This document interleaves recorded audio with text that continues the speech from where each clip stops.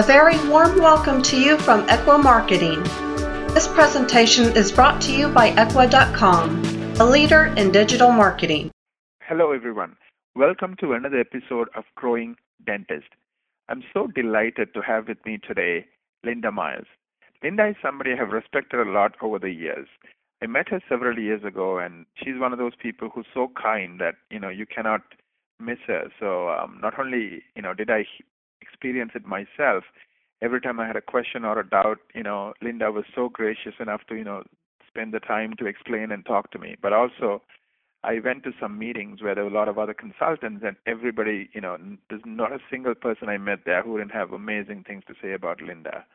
So, Linda, thank you very much for being here today. Welcome. Well, thank you so much, Naren, and it's a joy to be part of your program. Thank you, Linda. Why don't we start?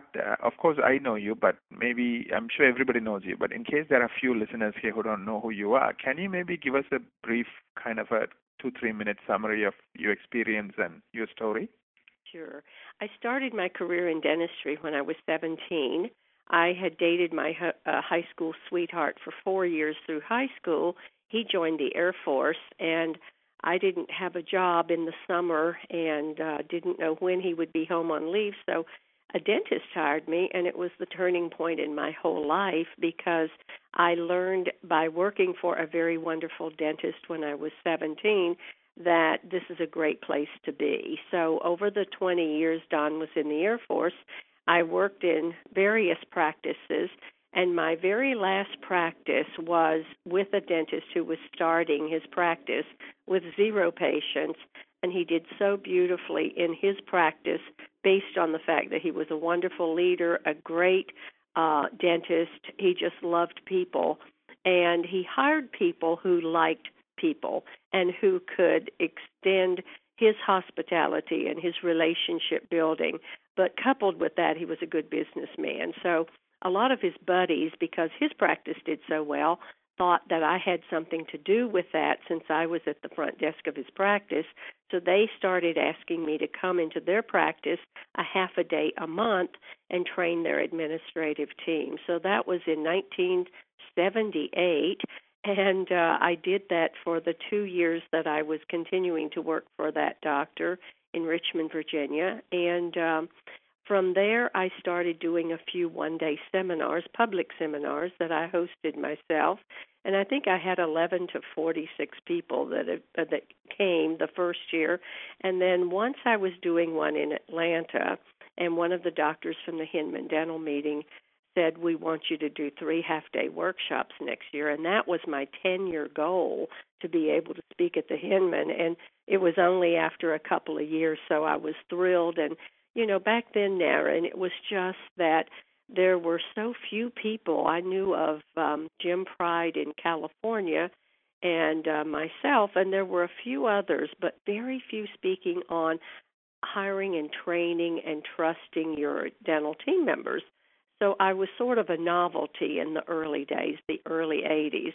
And then it grew, and I grew a very large consulting business with 10 in the corporate office, 6 consultants at our highest peak. And then I did that for about 30 years and sold my company in 2007, sold the consulting end of it, the products, the books and tapes, and also the 2-day workshops. And I retained the Speaking Consulting Network, which I started in 97 as a second company, and that was how to start or enhance your own speaking, consulting, and writing business. So that's how I really got started, and I have now since, in 2010, sold the Speaking Consulting Network. And so, Naren, I'm supposed to be retired, and I'm still very, very busy. That's amazing. So you've been doing this for, 50-plus years in dentistry? Well, I've been in dentistry 55 this year. Mm-hmm. Wow. And still married to my high school sweetheart for 55 years. So it's all been very amazing, hasn't it? It's been a wonderful, wonderful 5.5 decades. Yeah. And one of the things I always kind of picked up on you, and you perhaps influenced me as well, is that you're a kind person. You're always appreciative. Even for the slightest thing, you appreciate people. And And I know even myself, when I talk to dentists, and I talk to quite a few of them, we have 140 clients in dentistry, and That's the best exciting. ones are very appreciative. They're very, very thankful. I mean, they cannot stop praising their team and the people they work with. So tell me a little bit. I know you and I have talked about appreciation, a bit. So tell me, in your 50, 55 years of wisdom working in dentistry, uh, uh, how do you motivate? I mean, what do you think about hire appreciation? and retain these wonderful people who work with dentists? Is that the question I think Yeah, and you're also asking? the role Yeah. of appreciation, because like you and I had talked about before, most of the team members, typically the good ones at least, they have a caregiving nature, right? So, anyways, I just want to just let you speak. Yeah, I and want tell to me. expand on that. You hit the nail on the head that I believe that people who come into dentistry are by nature, 99% of them are women, and women are born caregivers. They're usually moms and sisters, and they take care of people, and their greatest joy is being appreciated. That is a trait of a born caregiver. And when I first started my company, it was so ironic that word was one of the four biggest topics that I spoke on, and I came up with four words. I think it took 4 months to write my very first 6-hour seminar, and my four basic topics were communication. I really believe that communication is one of the foundations for success, and that is how the doctors in a multi-doctor practice communicate, how the doctor communicates with his or her team. Do they have team meetings? Do they have morning huddles? Are they in sync with what's going on in the business? Then the communication from the front office to the back office has to be powerful and clear, and the same from the back office to the front office when they're sending patients for checkout. So communication, and one of the big topics under communication is basically how we communicate with patients over the telephone, checking in, checking out, how we communicate chairside if we're clinical folks. And so communication was one of the biggies. There were 4 ingredients for success that I came up with in my very first lecture.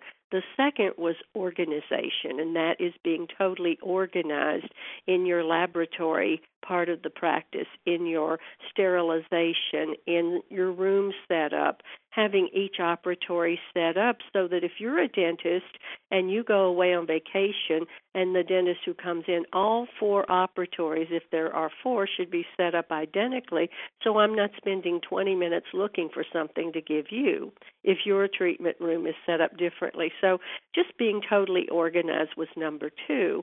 And the third is motivation. I believe happy people produce a lot more than unhappy people. Having a happy dentist means a lot to the team. Having a happy coworker means a lot to the team and to the doctor. So just being motivated and leaving all your personal issues at the back door. So that was one of my third. And I remember hearing Zig Ziglar many years ago, and he said he's a motivational speaker, and someone said, Zig Ziglar, motivation doesn't last. He says neither does bathing. That's why you need to do it daily. So that was my motto. We need shots of motivation, and how we interact with each other daily either motivates us or demotivates us. And the very fourth one that you and I talked about already is the art of appreciation. And that is the biggest of all, and that is the appreciation of our dentist. So many of the team members don't feel appreciated. Well, these poor dentists never feel appreciated, so I feel that we should be appreciating the doctors in and out of the office. In everything we say or do, we should let the doctor hear us appreciating him over the phone, checking people in, checking out.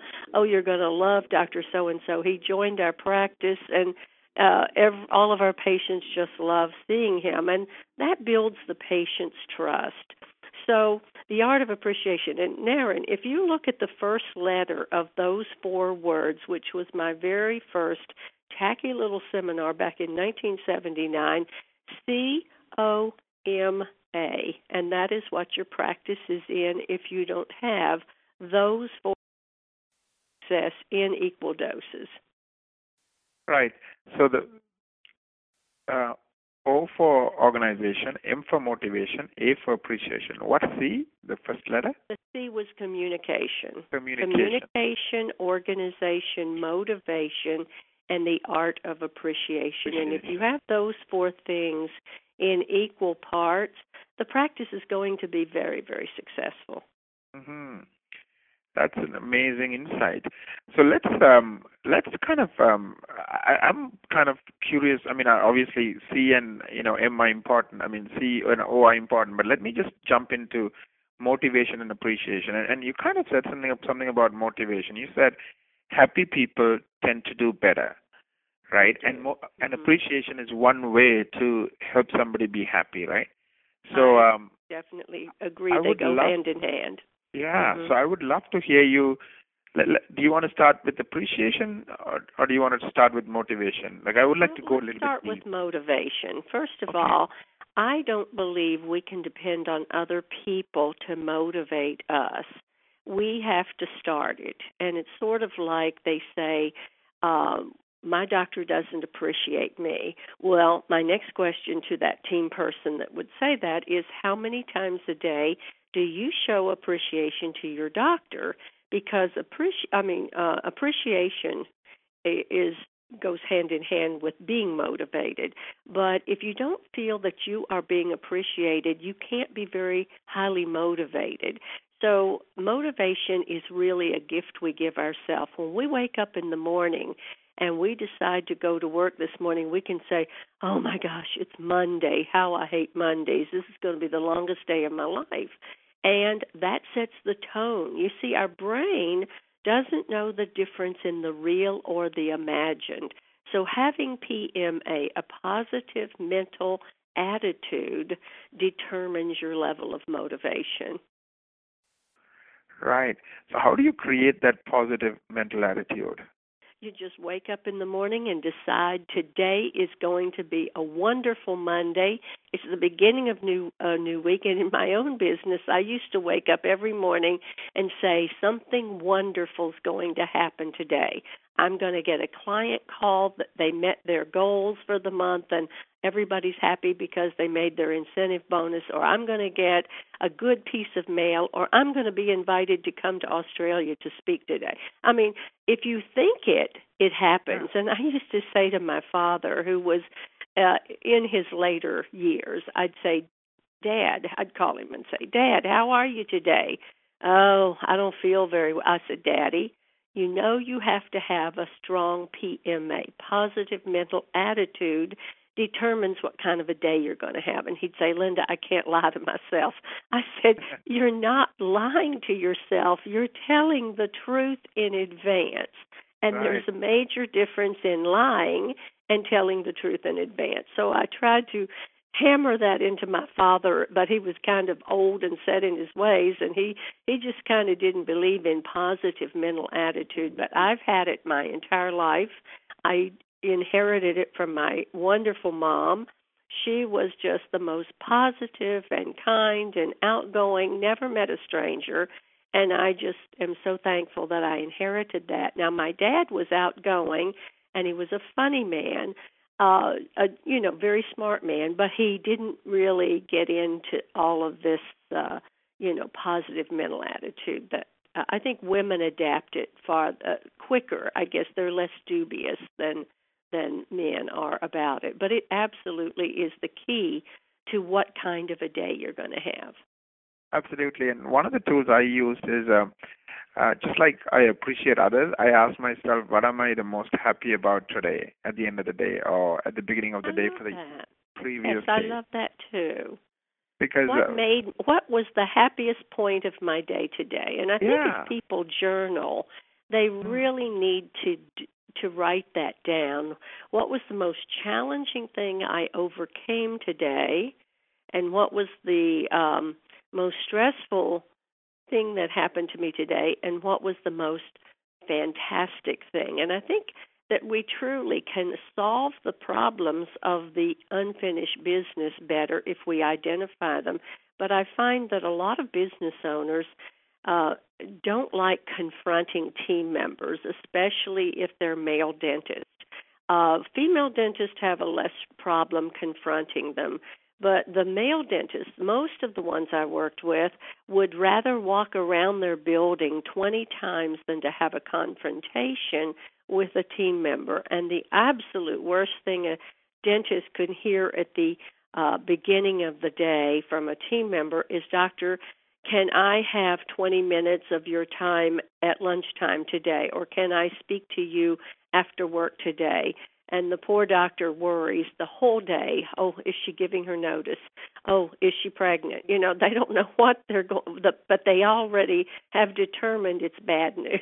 So it's probably not a good thing to say to the doctor, or leaving a note on their desk that you need 10 or 15 minutes of their time, because they always think, something bad is about to happen. But I always encourage my audiences to leave a note of appreciation on your doctor's desk. And if you bake cookies for your family this weekend, take 2 or 3 chocolate chip cookies and put them on the doctor's desk with a note and say, "Dear boss man or boss lady, even though I don't express my appreciation, I want you to know you're the best boss I've ever had." I mean, do you know how great that boss is going to be that day? Right. It's kind of, so you are giving them the positive mental, by appreciating, you're helping somebody have a great day, right? Somebody Right. have an And amazing you day. can't, appreciation, Naren, is like everything else. You can't receive appreciation until you start giving appreciation. So let's go back just for a minute and talk about if I were a dentist. These young dentists today are graduating with $300,000 and more if they're specialists in debt. Right. And then if they want to buy into an existing practice by purchasing a third or a half of a practice so they don't have to start from scratch, because that's a real difficult, hard road to hoe these days. So if I were 30 years old and had just spent half of my life in school, or all of my life in school, and all of a sudden I find myself $800,000 to $1 million in debt, how happy could I be when I go in and work hard every day? Right. So it's not easy to be a dentist, and the biggest problem I see is that in dental school they teach them how to be good clinically. They're not teaching communication skills. They're not teaching hiring and training and keeping their team members. They don't know how to be businessmen and women as a rule. And so it's sort of I think it's a real loss to their education. I think every dentist should go through 1 year of practice and team development and leadership training 1 year postgraduate, and then they'd hit the ground running. Right. Before I kind of move on from appreciation, one of the comments you said struck me. You said, the team members should talk about how much the patient is going to enjoy working with the dentist. Really grow the confidence of the patient on the dentist, right? And can you use these principles, appreciation, motivation, etc., even when you are dealing with your team, either as a dentist or a team member? Absolutely. If you are constantly, using these tools with your team, you're communicating with them. I've said for many, many years, doctors, your staff cannot read your mind. They don't know what you expect. So when you hire someone, you sit down with that person and say, you're probably not going to like your job for the first 6 weeks, because it will take you 6 weeks, regardless of your background, to learn how we do things here. And we are totally open for suggestions. So when you hear us say, or you see us do anything based on your past knowledge and your past experiences, please write it down, and we would love for you to share with us ways we can be better. So having an open mind as a leader, my last doctor used to say to all four of us, he had a small startup practice, very small practice, brand new practice, and he used to say to us at a team meeting, ladies, this is not working well. And the four magic words of empowerment of that team that put me on the map today, because I had those 4 years working with this really, really great boss. His four magic words, I need your help.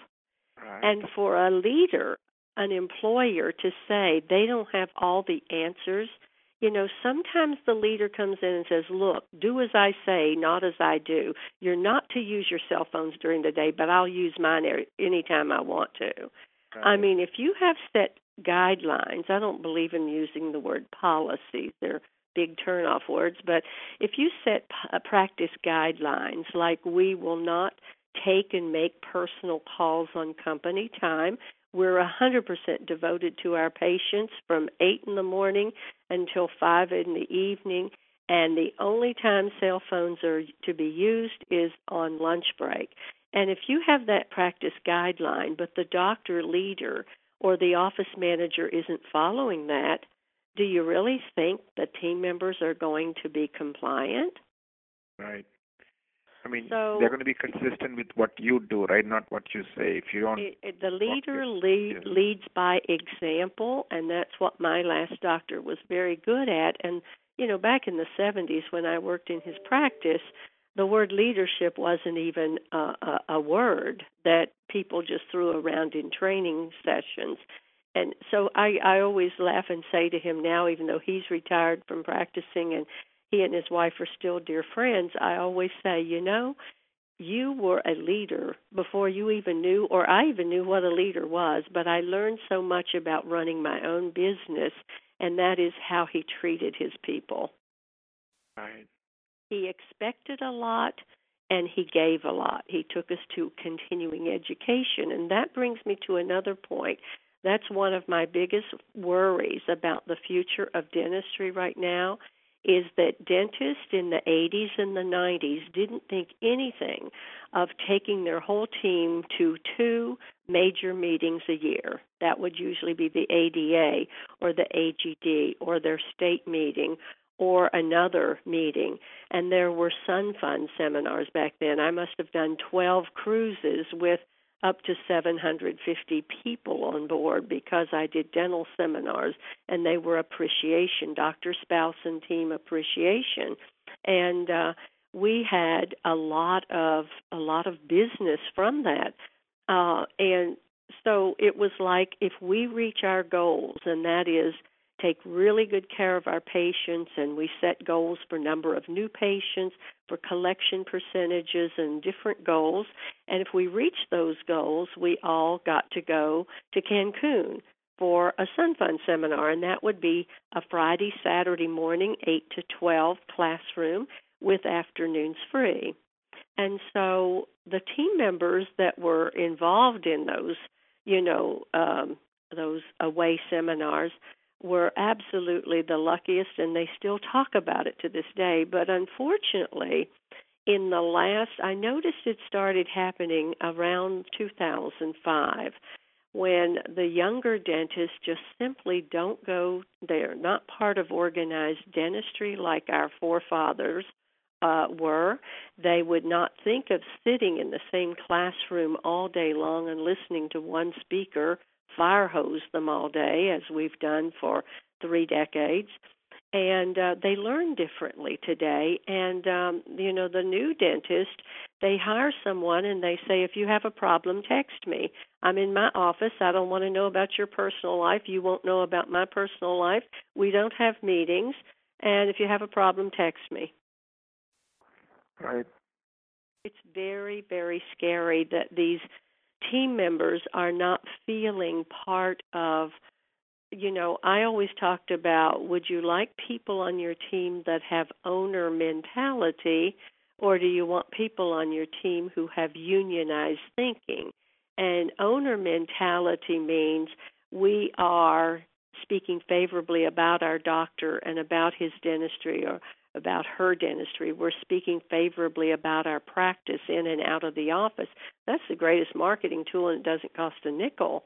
But if I don't feel that this is my practice and our practice, I won't be as motivated to do my best. I will have a paycheck, and I'll develop unionized thinking, which is, thank goodness it's the last day of the week. Where's my paycheck? Let me out of here. And no, I don't attend meetings on off time. They're just not as interested in building relationships and educating their team members. That's very true, Linda. Let me ask you this. So how do you? I know I'm jumping a little bit. How do you find the right people, and how do you recruit them? This is a question that so many dentists call me up. Linda, I just lost my #1 dental assistant. I need to have you help me find one. Will you interview the top 3 people that I find, and will you help me pick the right one? Or they'd call up and say, where do you find employees that care about their career and care about their doctor and their team members? Where do you find these people? And I used to say, doctor, you don't find them, you create them. And you create them by creating an environment of self-motivation and a practice they want to be part of. That's where you motivate and retain these people. And so many, many times the doctors would say, where do you find these people? And there are so many different ways to recruit. There's a company called dentalpost.net, which is a very good place for dentists and team members to list that they are looking for a job or an employee. And your dental sales reps, often they travel from practice to practice to practice, and oftentimes they know when someone is unhappy and looking for another experience. And I also have talked to a lot of sales reps, and they tell me we can tell the way they treat their patients by the way they treat sales reps. So I always told my audiences, when a sales rep calls on your office, treat them with dignity and respect. They're not just selling you something. They are an extension of your practice. And sales reps used to say to my doctor, I can tell you treat patients really, really well, because when we walk into your office, we don't say, just leave your card, the doctor's too busy to talk to you. Linda would always say, can I serve you a beverage while you wait? He shouldn't be more than 10 or 15 minutes before he can give you 5 minutes of his time. Because, it is true. How you treat visitors is probably how you treat your patients. Mm-hmm. Team members love to be part of knowing what's happening now. In other words, there are some old school thinking about never let your staff know your production, never let your staff know what you're doing. And I always used to say to my audience, that is absurd. I was treated like that my whole career until my last position. And I never had a doctor that held team meetings and shared numbers and set goals for improvement. I never had that, and I never had an incentive bonus plan until that practice. And so everything that he did in that practice that worked so beautifully for him is what I taught. And basically, I was to be seen and not heard as a clinical assistant, and that's why I was so excited when I got to move to the administrative front desk area, because up there you can talk. And so being a very silent dental assistant, the years ago, the doctor did all the patient education. They would, if we had a question, we had to defer it back to the doctor. And now the smart dentists hired their clinical people to do all the pre-treatment explanations, to do all the post-treatment reassurance and home care instructions. And yes, there's only one person who can make a diagnosis, and that's the dentist. But getting your team involved in and learning as much as they're allowed to do by their State Dental Practice Act, and that is it's different in some states, and they need to study their Dental Practice Act and know what dental assistants are primarily allowed to do and what hygienists are allowed to do. But the very, very smart dentists are allowing them to do a lot of the patient education. And in some practices, the dental assistants and the hygienists are treatment coordinators, and they actually take the custom-designed treatment plan designed by the doctor, which is the ideal treatment plan for this patient, and the clinical team members are now the treatment coordinators who are presenting that to the patients, and their case acceptance doubles in many practices because someone else is doing it besides the dentist. Right. So hire them, train them, trust them, and praise them. Those are the 4 magic words, in my opinion. Right. Right. Can you tell me about team members where you felt was not a good fit and how a dentist could have avoided hiring them in the first place? Is there a way to? Well, there are some that I believe in giving people a shadow of a doubt, and I have found a lot of dental team members that had bad attitudes and were really just kind of sloughing their way through, and they weren't really dedicated. And I've seen a lot of them do, complete turnaround and become the very best, and that is when they were given a little more training and a lot more praise. They did come around. But when there is a person on the team that I know and everyone in the office shared with me that this is the pot stirrer, as they call that person, the person that keeps things really riled up. And the number one biggest staff challenge in a practice is favoritism. And when I saw favoritism, I saw a cancer in that practice growing and growing and growing. And here's what happens. Unknowingly, the dentist creates this queen bee or prima donna, and the reason that they have one in their office is there has been an uneven distribution of trust, an uneven distribution of praise, or an uneven distribution of benefits. And that has given that person the right to act like they're the lead this or the lead that or the boss.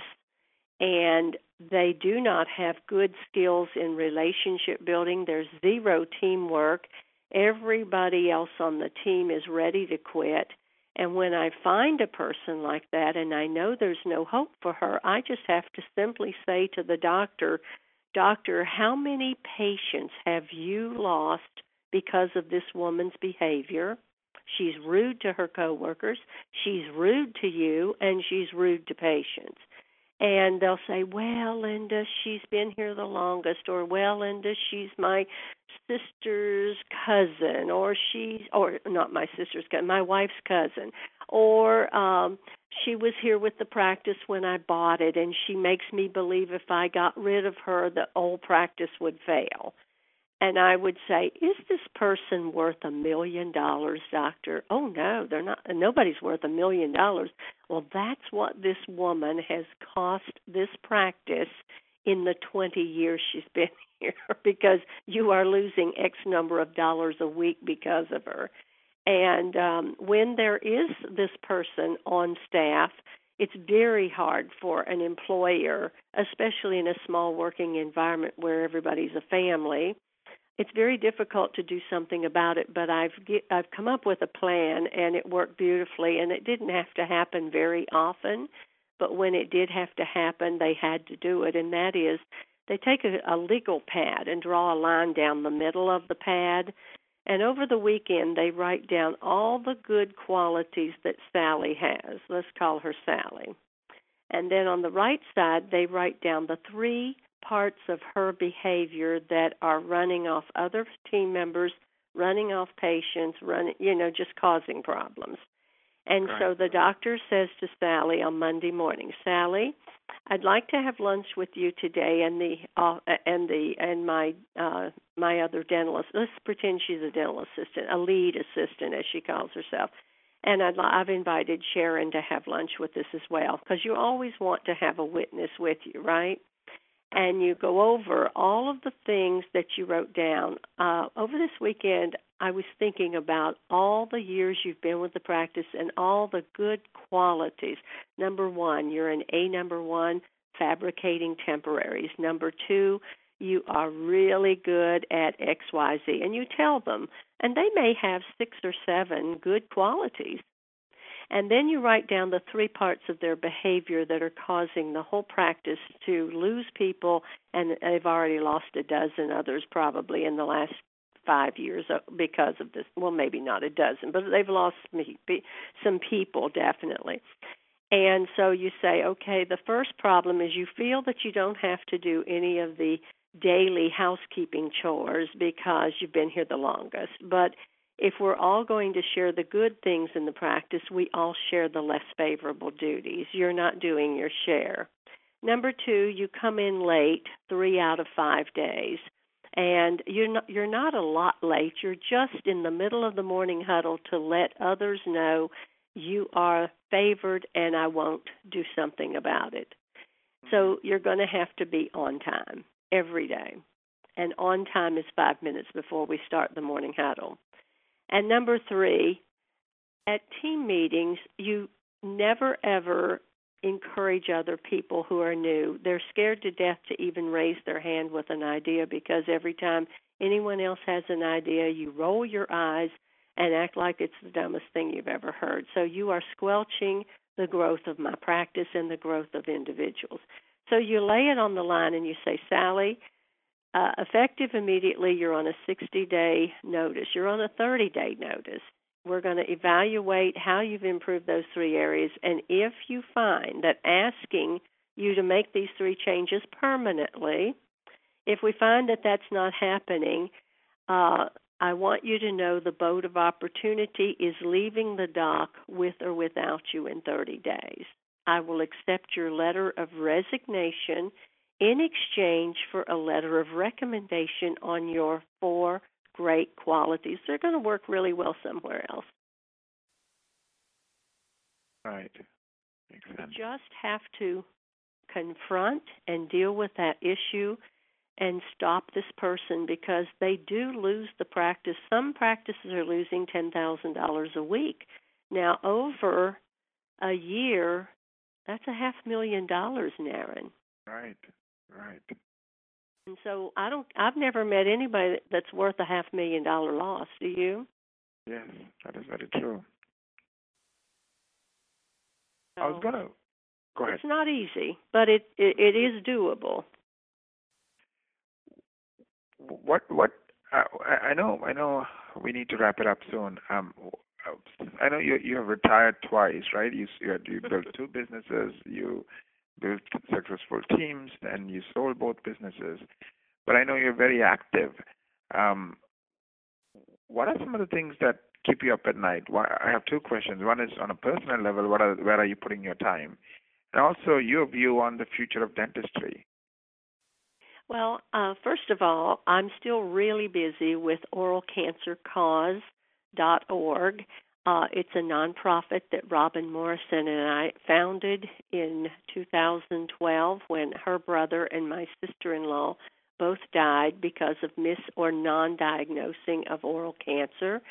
And for the many hundreds and hundreds of other patients that we're working with and financially being able to help them, thanks to everyone, becoming part of our annual Bubblegum Challenge. Every April is Oral Cancer Awareness Month, and we are blowing a bubble for those who can't. You know, when you have oral cancer, you lose part of your tongue or all of your tongue. You lose your palate. You have horrible, horrible repercussions. I think the treatments are actually worse than the diagnosis in many cases.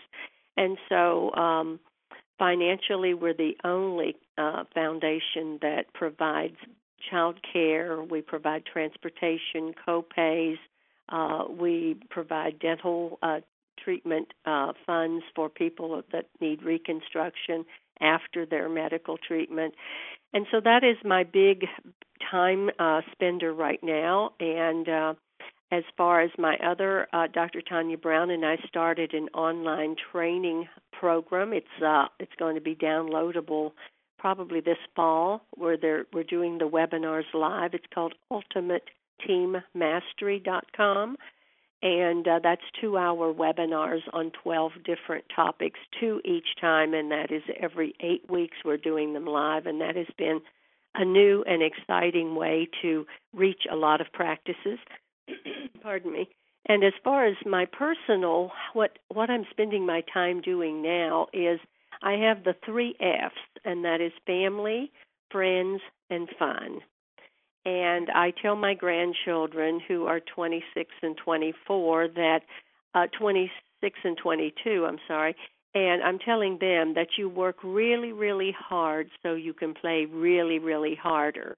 And I never really worked all the time. I always carved out family and friends and fun time before, but it seems that I'm doing a lot of little vacations with a lot of fun people, sometimes with my husband, sometimes with my children and grandchildren, but they're so busy that it's usually with friends and my husband that I'm doing a lot of traveling. So, when you're a speaker, you've been in all 50 states and spoken on 4 continents, but you've seen only the airport and the conference center. So I'm now being able to see a lot of those places that I have visited before. Right. So you're enjoying life. You're doing a lot of things that are worthy, especially around the oral cancer. And at the same time, you are learning new things. I mean, you're learning how to do an online course, and you're actually doing it. I mean, so you are like a 20-year-old going on 70. I'm 73 going on 29 when it comes to technology. I am not techie savvy, but thank goodness my partner, Dr. Tanya Brown, is very techie savvy, and it has been so much fun working with my personal dentist, who she's also a speaker and a consultant and a member of the Speaking Consulting Network. So she practices 10 or 11 days a month and does so well that she can actually go out and share that knowledge with a lot of other people, which I just now enjoy so much sitting in their audiences, and I'm in awe of how fabulous these new generation of speakers and consultants are. Right. And you have helped so many consultants, succeed. Right. I started that in 1997. I had coached individually 18 individual hours of mentoring other people. And I finally said to my husband, I'm going to hold a 3-day meeting and invite people, and there's going to be a fee. And I really only want people who are serious about starting or enhancing their own business, and I'll be glad to share anything I did, what worked, what didn't work, and I'll be glad to share everything with them. And so I think over the years we've had about 350 other people come through SCN. Many of them come back every single year, and that is where they drink from the fountain of knowledge and learn from each other. Right. Thank you very much, Linda. Is there any final thoughts before we wrap up? Well, you asked me about the future of dentistry. I think the future of dentistry is extremely bright, even though corporations are growing at a faster rate than they once predicted. I do believe that there will always be a place for the 1 or 2 doctor practice, but they are going to have to up their game. And that is, remember that relationships in business keep businesses in business. And hiring, training, trusting, and praising their people so their people are excited about coming to work and helping them build this practice. And over the years, I've put dentists in 3 categories. 20% of them are at the top of their game. They came out of dental school ready to hit the ground running. They've always been a born leader, and they're going to be always in that category, top 20%. 60% are making a decent living and have never wanted to set the world on fire. They have a great practice and a great balance of personal and practice life, and they're doing well. Sadly, 20% on the bottom are 1 month away from bankruptcy. Right. And I think that will always be the ratio. Mm-hmm. So you're saying if you are somebody who wants to provide that personal experience for the patients and, are willing to take care of your team and motivate your team and, inspire your team, you will do okay. They'll be in that top 20%. They're constant students. They're constantly learning to improve their business. They're taking their teams to meetings. They realize the importance of education. And then my goal is to get some of the 60% to move into the top 20% and to eliminate the lower percentage and get them in the 60 percentile, because it breaks my heart that anybody that went to dental school to be a dentist can't make it in this world. But unfortunately, due to a lot of factors, there's a lot of them suffering financially right now. Right. Thank you very much, Linda, for sharing your wisdom and your time with us today. This was very inspiring, and I learned a lot, especially around appreciation and motivation. So thanks, Nara. again. And you probably didn't need to hear that, because I think you're one of the kindest men I know. So it's a joy to have been on with you. Thank you very much, Linda.